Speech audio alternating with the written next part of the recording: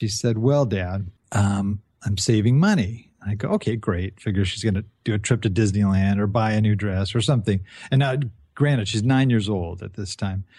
And I said, so what are you going to do with the money? And then she was still hesitant to tell me because I think she didn't want to deal with my response to it.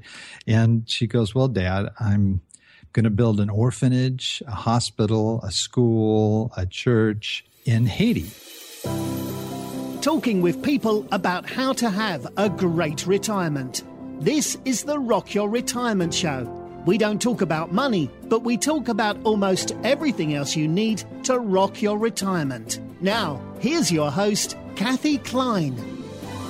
Welcome to Rock Your Retirement. This is the show where we talk about what you need besides money before you retire. Or if you're already retired, we can give you some great ideas on how to have a better retirement. Remember, there are other things to talk about besides money when dealing with retirement. And if you'd like to have a more interactive experience, join our private Facebook group by searching for Rock Your Retirement Community on Facebook. Our guest for today is Bill Manassero, and I'm so excited that he is here talking to us today. He is the president and founder of Child Hope International, which is a nonprofit, a 501c3 for those technical people out there. It's a charitable organization that works with orphaned, abandoned, and at-risk children on the streets of Port-au-Prince, Haiti. The Manassero family's unique ministry helped street children get off the streets and build a promising life for themselves in the Haitian society. And you know, I have a really good friend that goes to Haiti once a year at least, and probably more than that. And then I've got another business acquaintance who does it too. So we're going to talk to Bill about that. His family served as missionaries in Haiti from 2003 to 2015. And then when he decided to come back to the States for retirement, he started investing in real estate as a means to fund their retirement and help their Haitian mission. He now shares his real estate knowledge with other seniors through his Old Dog, and dog is spelled D-A-W-G, REA Network, which is a website, a blog, and a weekly podcast just like this. Now, before he went into full-time missionary service, he and his wife, Suzette, have, 7 children and 4 grandchildren. I'm going to ask him, is he Mormon or is he Catholic? So the Manasseros were featured in Soledad O'Brien's 2010 CNN's documentary Rescued, and on a 2-hour Oprah Winfrey special about Haiti in 2012. Now, we're not going to talk about his real estate investments, but we are going to talk about volunteering overseas and how this can help your retirement. So, Bill, welcome to the show. Well, thank you so much for having me on, Kathy. I'm really, really thrilled to be here. This is going to be great. That was a mouthful. So, are you Mormon or are you Catholic? Neither. I think it's against the law to have that many children if you're not Mormon or Catholic. Yeah, I know. We just kind of collect them wherever we go. Actually, when I married my wife, she had 2 young children. So I was kind of sort of instant papa there. And then we had 3 of our own. And then we adopted 2 beautiful little Haitian babies. Oh, that is so awesome. I love that. So how old are the Haitian babies now? Well, they're not babies anymore. They're 12 and 16. Oh, so okay. The 12-year-old is Kenny or Kenson, and then the 16-year-old is Francesca. Oh, wow. Okay. So it must have been a big culture shock for them to move from Haiti to the U.S. Oh, big time. Yes. Yeah. It was, their eyes just were wide. First time on an airplane flying over, it was, their eyes were just open wide, and they stayed that way for the next 3 weeks. What about getting involved in schools? Are they homeschooled, or do you put them in public school or a private school? Actually, one's in a private school, one's in public. The younger one's in a private school, but all the other kids are in public school, and they adapted really, really well. They're smart kids, and they love athletics. They're both just amazing athletes as well. That's awesome. Now, when they moved over here and they went into public school, was it completely different than schools in Haiti? Yes and no. They were in a private school there. We were in a school that was a lot for expats. And so it was an English language school, which was good because their English is very, very good. So the transition wasn't that different, although that was a small school when they came here. They're at a school where, for example, the high school that my daughter goes to is like 3,000 plus or more. That is a little overwhelming. And obviously, there's a real difference culturally because in Haiti, they don't mouth off. No, not at all. Not at all. And very strict. The schools. It's a French sort of school educational system there. So, it's very, very strict and uniforms and the whole 9 yards. And they come here and, the kids are dressed very different than what they're used to. So, almost naked? Yeah, pretty much. So I'm constantly having sit downs with my daughter and my son, about what's good to wear and not so good to wear. What a big culture shock for both of them. Seriously. Now, they're both teenagers, so are they adapting to the teenager mouthiness that we have here in the United States? Hopefully not. It's a daily struggle. The phones it just would drive me crazy. The walking around, not even looking where you're walking as you're texting or whatever you're doing. That can drive me a little bit crazy. And so we have little vacations from the phone every now and then. Well, plus you're a grandparent, right? That's right. So you're a generation ahead of these children, right? Probably I would say probably a little older. When I went over to Haiti, I was around 50 and I'm 61 now. So yeah, so normally we'd be experiencing sort of the empty nester, but I have another child, Elijah, who's Francesca's brother, who's also 16. So we're not too far off. All of my other kids are, out of the home, but we've got 3 here with us. And so, yeah, probably most of my friends are empty nesters right now. And I still have a little ways to go, especially with Kenny, who's going into 7th grade. Of course. Well, it's big culture shock. People who grew up in our generation, I'm a little bit younger than you, I'm 50, but our generation and looking at what the kids are doing today, not only with technology, but also just with the way they treat people my age.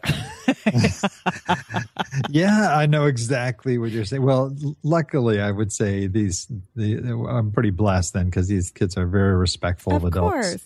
One of the stories that's always really interesting is when, let's say we go out to eat and we'd be at a restaurant or something and there'd be like a little birthday party and nearby, and Frankie, we called Francesca Frankie. Some of her friends were part of the birthday party. When they would see her, they would all come over and there'd be a line of young teenage girls coming over, and they would go around and they would kiss everybody at the table.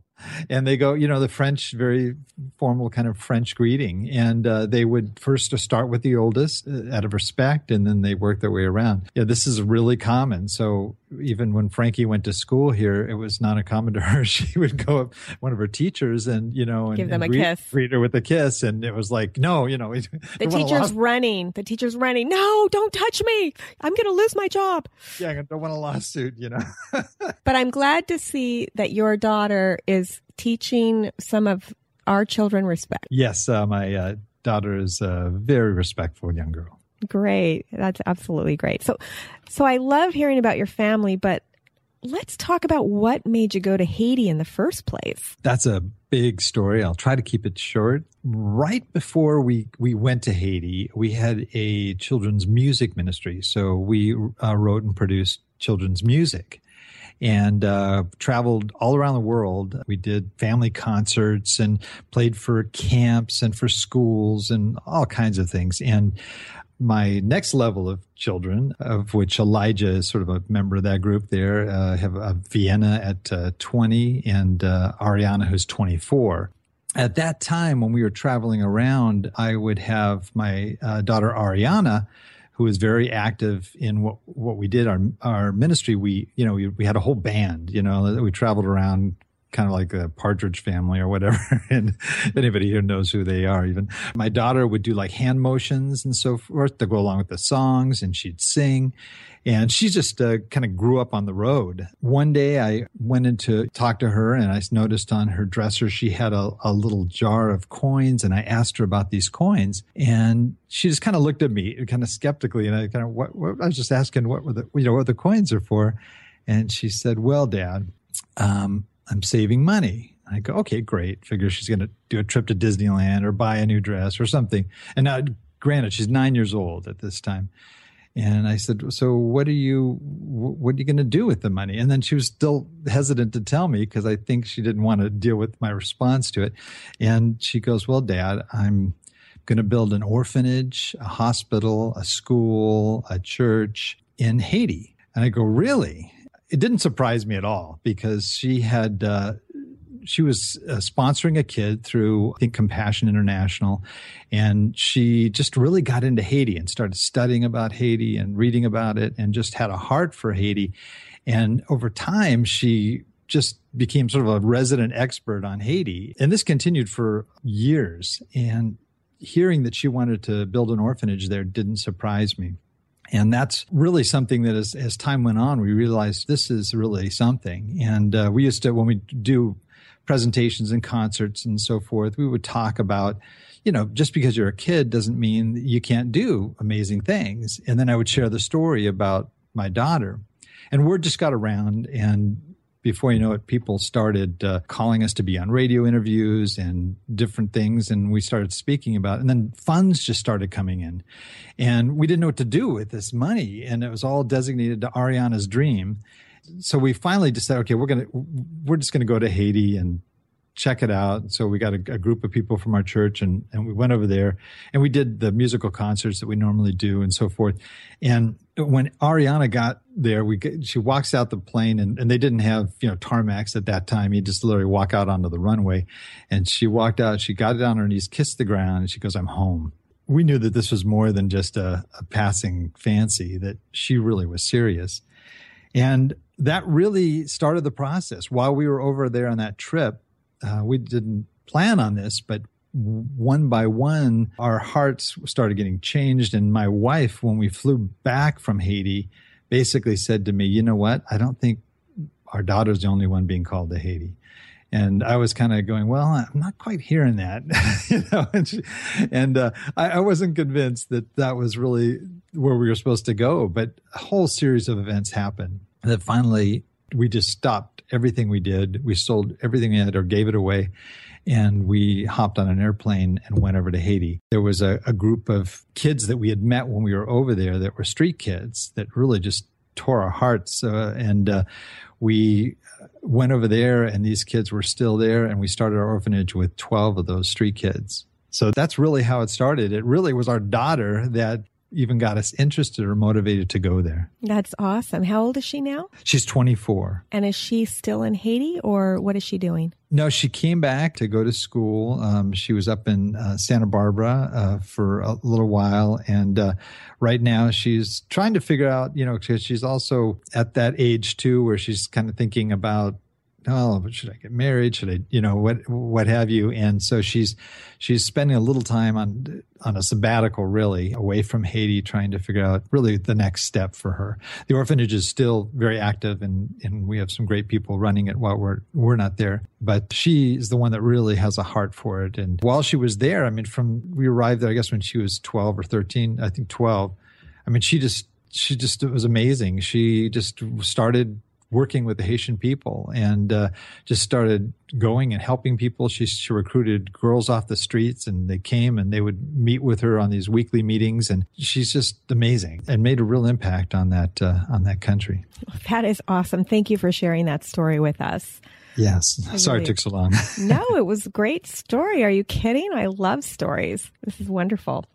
So this show is for people who are either retired or about to retire. And you weren't retired when you went to Haiti, obviously, right? Because you were, how long? Let's see, that was... I was around 50 when I first went there. So you probably weren't immediately thinking of retirement, but you probably did get some volunteers that maybe were retired. So tell me, how can volunteering overseas help somebody's retirement?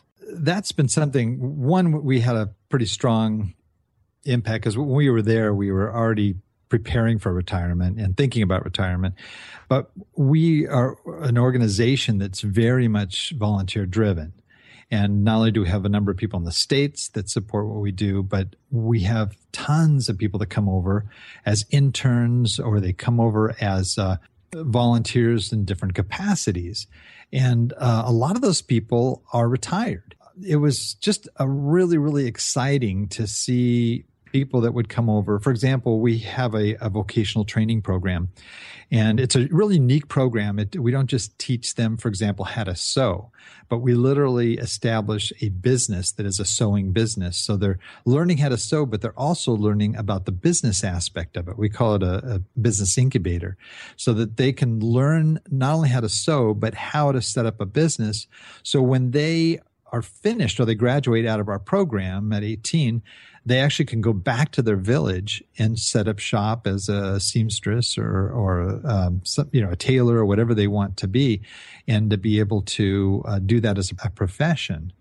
This is a country with 80% unemployment. So there's really not a lot of jobs. Even if you get advanced degrees and so forth, there's no guarantee of any kind of employment. The only guarantees you have are really if you're an entrepreneur and you're willing to go out there, roll up your sleeves and start a business. So we had more recently, within the last year or so, a lady that came over that has long since retired. Her and her husband were both teachers. They agreed to come to Haiti for a fixed period of time for a 2-year commitment.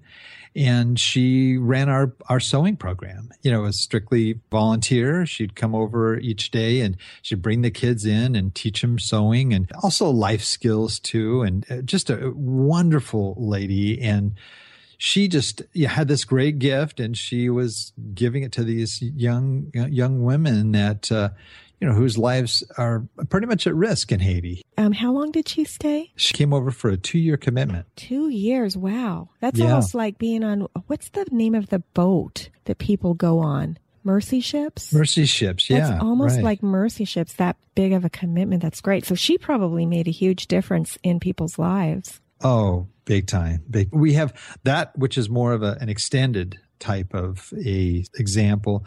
And then we'll have some people that just come over for a week. And we have a bakery, for example. We've had women that have come over that are retired that will come just for the week to teach the kids how to make certain types of things. Or they'll either look at our existing operation, they'll say, oh, you're making cinnamon rolls. I know a quicker way to do that, and you can bake more cinnamon rolls, for example. They will come and for a week, just as part of maybe a team of people that come over, or they can come over on their own and just volunteer their time to help these kids out. And whether it's a week or 2 years, it's so appreciated. I mean, I can't even begin to say. And a lot of people say, well, what can you do in a week? I have seen relationships that have been developed in less than a week, where they connect with the kids over there and they continue to correspond with them when they go back to the States. And in many cases, even help them if they're moving on to advanced education. Or just recently, we had one girl who the folks that she met that was over there on a missions trip helped her to get over to the States. And now she's attending college in Washington State. Very smart girl who lived on the streets most of her life. And in fact, it's just a real touching story. She had her hair cut very short when we first met her. I was called by a friend of mine that had another orphanage, and he said, I think you need to help us out. We understand you have a girls' home. And I say, yeah, we do. And he goes, well, we're only a boys' home here. And there's been a resident here that we thought was a boy that has been living here for, over a month. And I said, really? And he said, yeah. And she can't stay because we're obviously a boys' home. But she had, on the streets, she kept her hair short. She beat up half the boys on the street. She was a tough cookie, but she was also very fearful on the street because a lot of bad things happened. And so she found solace in this boys' home, but obviously her cover got blown at one point. And so she came to move in with us. Just a real tough girl. we just saw her blossom into this amazing, beautiful young woman who she didn't even start school until she came over with us. And she was around 12. Wow. She started school. She skipped maybe 2 or 3 grades a year. I mean, she was that smart and got actually up to grade level for her age. So much so that she was able to not only finish school in Haiti, but to go directly into college here in the States. You know, I love that. That's really a great story as well of something that your team was able to do that made a difference. But I want to circle back to something that you said earlier, and that was basically building a community, not just with the people that you're serving, but the people that you're serving with. You said that there were groups of people that would come together, and I think that's what my friends do. I think they go like maybe in a group of 10 or 15 through their church, and it really makes them closer together. Can you talk about that? That was a regular part of our life there. We have a guest house over there, and teams are just constantly coming and going, and all different types of teams. You know, we have church groups. We have people that will just come over with their family, and maybe they want their kids to experience Haiti, and a lot of different situations like that. But what's really neat is that it's very often multicultural. It's very often multi-generational. And so you'll have folks there that are in their 80s, and you'll have some that are 8 and 16 and 22 in the same group. And one thing about Haiti is it's a hard place. I mean, it's just a very, very hard place. And I don't know anybody that's ever come there that has not walked away major league impacted.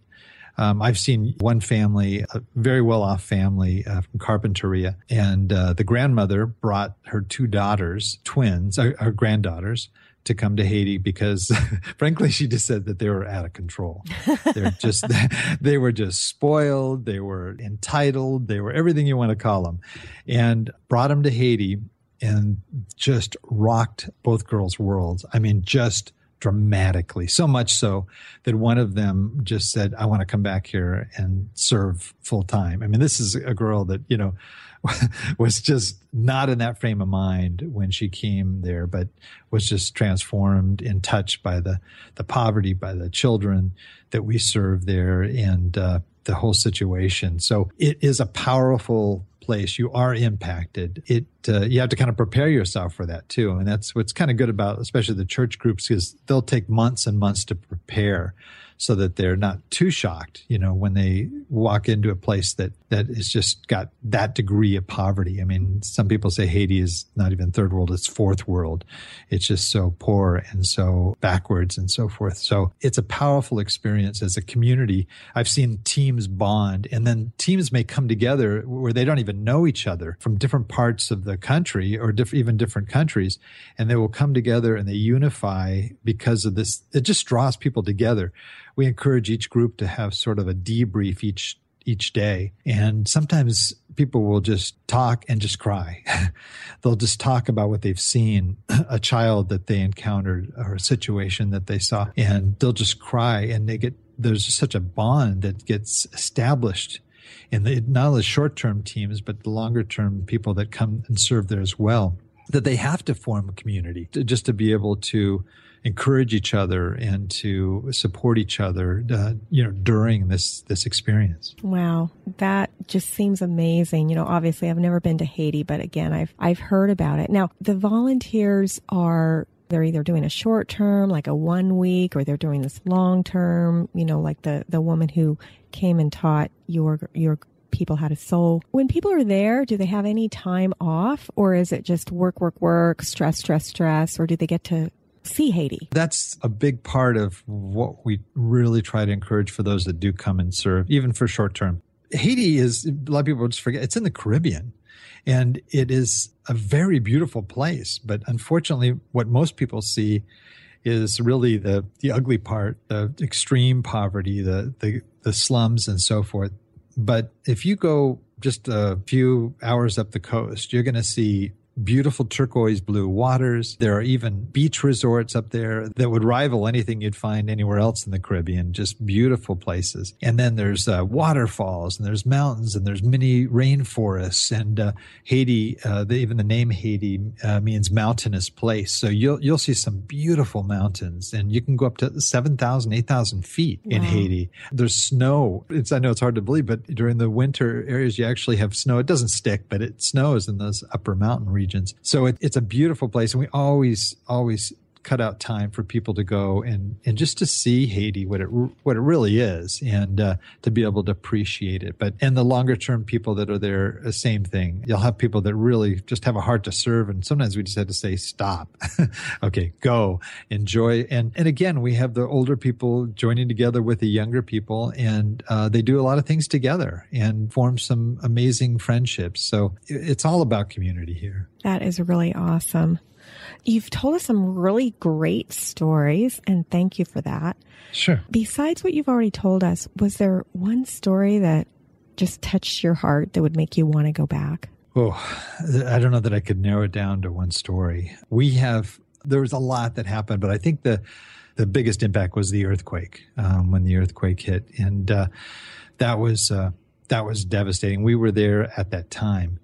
And up until that time, there were a lot of experiences that happened. I mean, we all got malaria. My wife and I both got dengue fever. Oh my gosh. We had attempted kidnappings. We had hurricanes. All kinds of things we'd been through.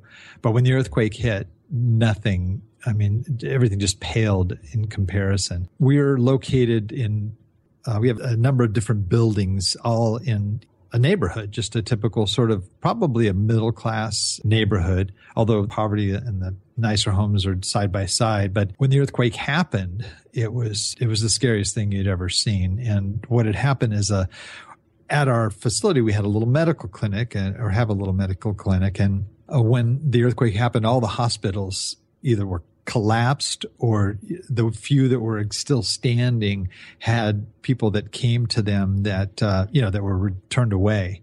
And so we were gathering all our kids together, just making sure everybody was okay after the earthquake. I mean, we were real blessed. Not a single one of our buildings collapsed, although a building right next to our building completely collapsed. And then there was another one on the other side that collapsed, but we were just really blessed. All we had is one little wall that fell down, and it fell on one of our little girls at 4 years old. And oh no, was she okay? Oh yeah, just all she did is she had a broken leg, so she was in great shape. But after the earthquake, what we had done is brought our tables out, and we had 2 nurses there, one that had just arrived that week, and luckily she was an urgent care nurse, and we were just there to check on the kids and check on them, make sure they were all okay. And then people just started walking from all around. I mean, it looked like, I hate to use this analogy, but almost like an image of Night of the Living Dead. People walking toward us that were missing limbs, that were holding up other people, that had heads cracked open. I mean, just every kind of injury you could possibly think of. And they were coming because they knew we had this little community clinic. And our clinic was something that we just handed out worm pills or malaria pills. And, we would cuts and bruises. We were not equipped for this, but we felt like this is what God was doing. He's bringing these people here, and we had to help them however we could. So we have a feeding program where we feed hundreds of kids every week. And we had these tables, plastic tables, and we brought them all out and opened these up, put sheets on them, and started laying these patients on these tables. And in that process, we just tried to care for them as best we could with 2 nurses. It was just a series of events that happened over the next 6 days. We became a triage, and people were, this is just a very unusual situation, but we had, people from the wealthiest people that you might find in Haiti to the poorest of poor, and they're laying next to each other in these little makeshift beds that we put together.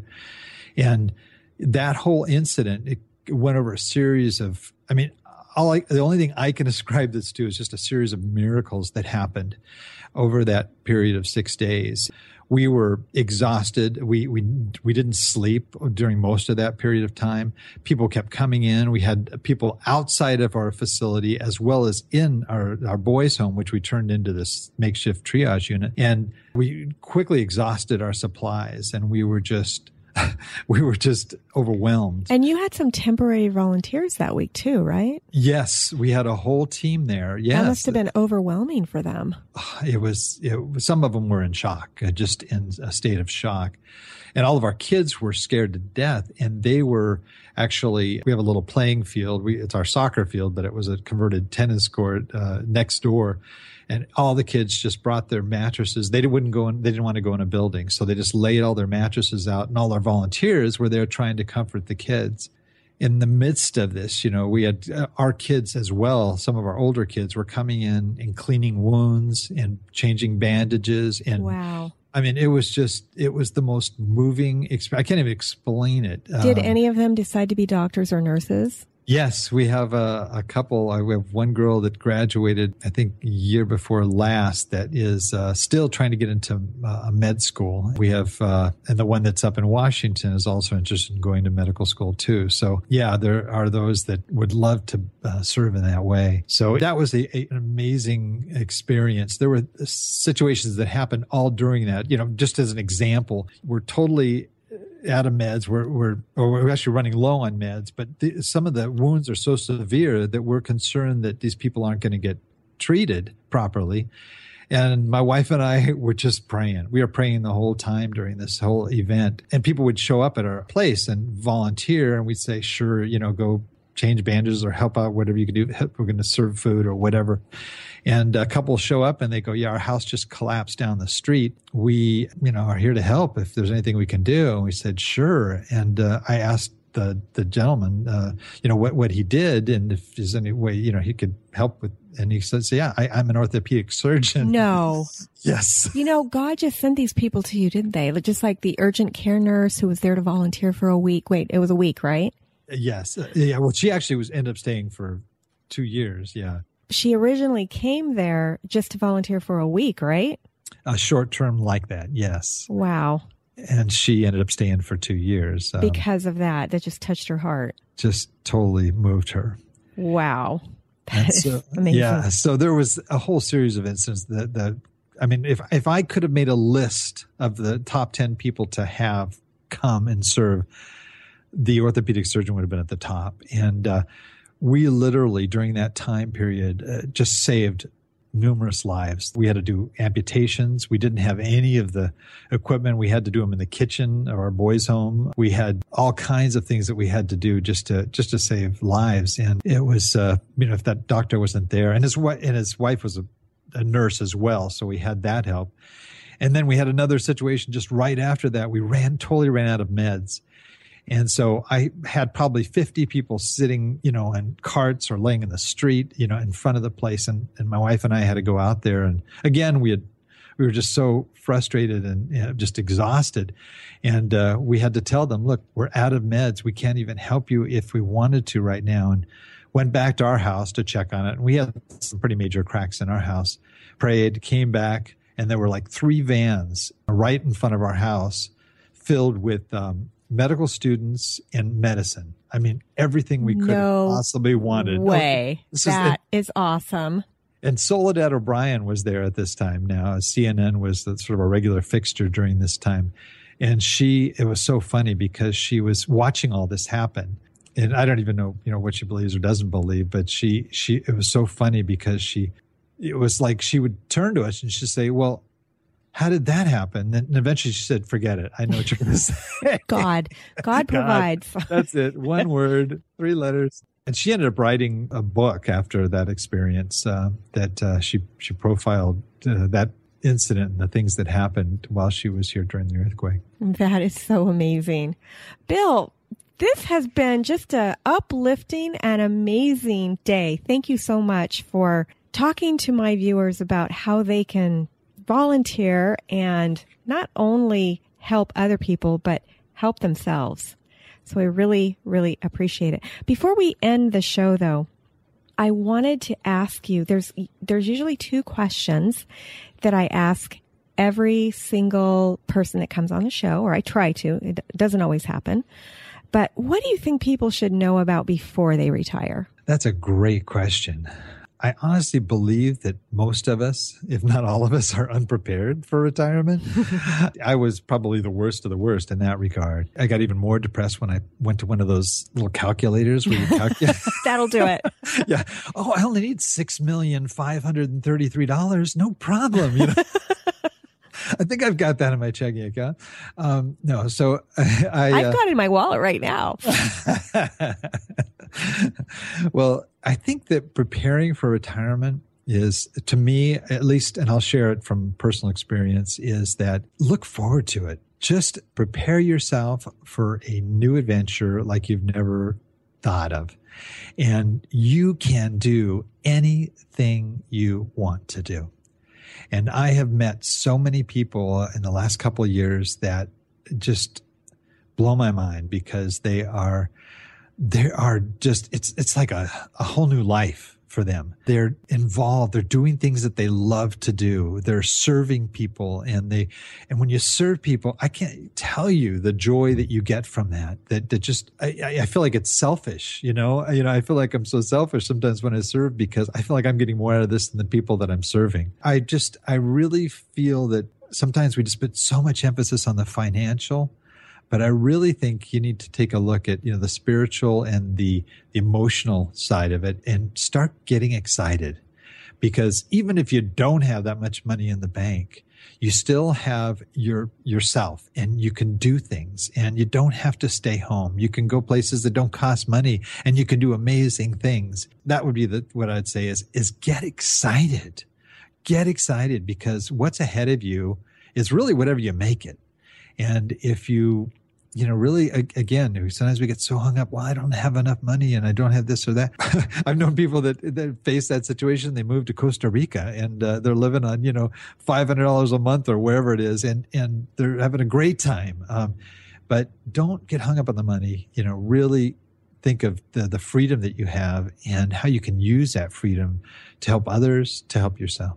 Thank you so much for that. And that's actually why we started this show. And there is an episode, interestingly enough, about a woman who moved to Costa Rica and retired at age 40. So at 40, wow. I know. She got tired of the rat race and said, I'm moving to Costa Rica, and she did it. So that was pretty cool. So the second question that I ask is, what if you're already retired and you're stuck? You're just not having a great retirement. What would you give to that person? If that was a friend of mine and they were stuck, I think I would probably drive over to their house. I'd put them in my car and I'd take them to downtown and I'd take them to a local mission there. I'd have them put on an apron and start serving meals. I think your perspective changes. Sometimes, and I saw this all the time in Haiti when I was there, not just with retired people, but with everybody. And they get so wrapped up. We get so wrapped up in our world, oh gosh, I wasn't able to get the upholstery I wanted to get from my new car. And, and they're just walking around depressed for 2 years, and sometimes it all comes into perspective when you spend time with those that are in need. I cannot tell you. My kids, how their lives were impacted by that. I cannot tell you how my wife and I were impacted by that because I went over there when I was 50 years old. I was in the corporate world for 25 plus years. I've been a professional musician. I've done all kinds of things. Those 10, 11 years were the best years of my life. They were the hardest. Like I said, I had malaria, I had dengue, I was shot at. I had all kinds of things happen but I would not trade those years for anything. They were the best years of our lives. That is a great way to end the show. Thank you so much. So let me ask you, is there a way for my listeners to contact you if they want more information? Well, sure. If they want to email me, they can email me at Bill and this is the new little thing that we do. It's our real estate podcast. It's DAWGSREI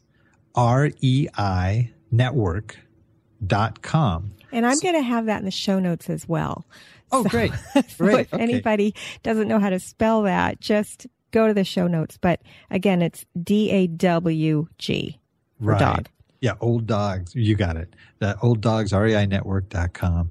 And also we have a website for Child Hope that if they want to check that out, childhope.org. I say you can volunteer anywhere, but if you are so moved to go to Haiti, you can do it right on the website there. You can sign up and they have you fill out an application, and it's a real good orientation program. So you're not walking in there cold. You're well prepared for what you're doing and so forth. So you could also reach me through that website as well. Wonderful.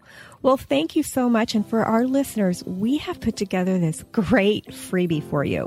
It's some of the things that we talked about today, about 3 ways volunteering overseas can give you a better retirement. And you can get that absolutely free by going to rockyourretirement.com/volunteer overseas. So thanks so much, and we'll see you next week on Rock Your Retirement. Thanks for listening to the Rock Your Retirement Show. If you are rocking your retirement or know someone who would make a great guest on our show, please send us an email at podcast@rockyourretirement.com.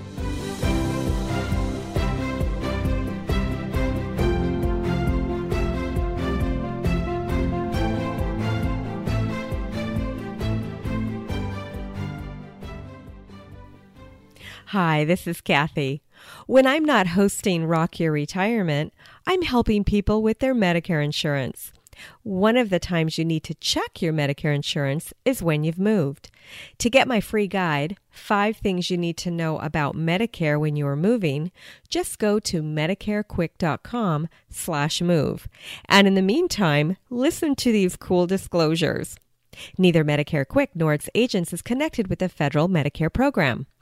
Medical insurance licensed in the states of California, Florida, Nevada, and Texas, and Medicare Advantage and prescription drug plan service areas vary. California Insurance License 0797566. Oh, wait! I wanted to thank you again for listening to the Rock Your Retirement Show. If you're a new listener, a good place to start is episode 116. This explains the 6 pillars of retirement lifestyle and our general philosophy. Episodes 1 through 236 can be thought of as an encyclopedia. These are topics that may or may not be interesting to you. You can listen to the ones that you're interested in and forget the rest until the issue becomes an issue for you. And that's okay. I actually don't recommend starting with episode 1 and working through until the most recent. That's actually not how the show was designed. Of course, if you want to do that so you can see how the show changed over time, you're welcome to. Now, starting in August 31st of 2020, we changed the format of the show. The monthly episodes, starting with 237, follow a real retiree from her pre-announcement through her first year of retirement. There might be bonus episodes, but we're committed to monthly. If you've enjoyed any of our past shows or the show that you've just listened to and you want to support us, you can do so in any of the 4 ways. 1. Share this episode with a friend or family member who needs to hear it. This is the most important way that people find us. Since our audience is typically older, we grow by having our listeners share our episodes with others. 2. Subscribe to or follow the show using whatever podcast catcher you're listening on right now. Now, if you're listening on your computer, you can listen on your smartphone by going to Apple Podcasts, Google Play, Stitcher, Podcast Addict, iHeartRadio, Spotify. I believe we're on all of them. If you can't find us on the podcast catcher that you'd like to use, send us a note on the website at rockyourretirement.com and we'll make sure that we get on your favorite podcast app. But basically, what you do is you download the app and then you search for the show, and when you find it, you'll hit subscribe.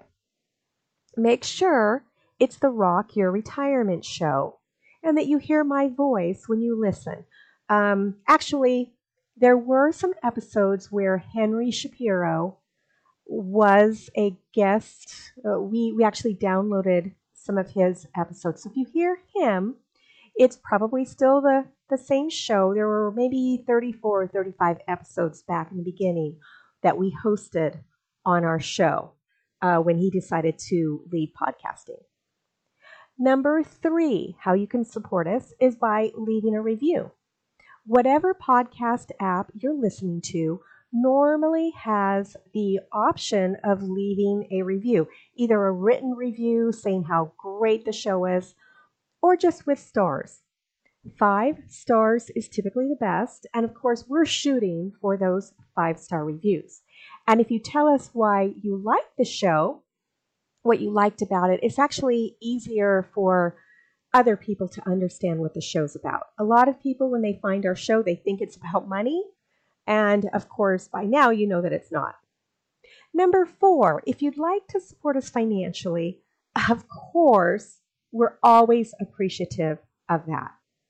Just go to rockyourretirement.com/support, and it will take you to our page where you can support us financially. Thanks again, and we'll see you next time on Rock Your Retirement. Bye.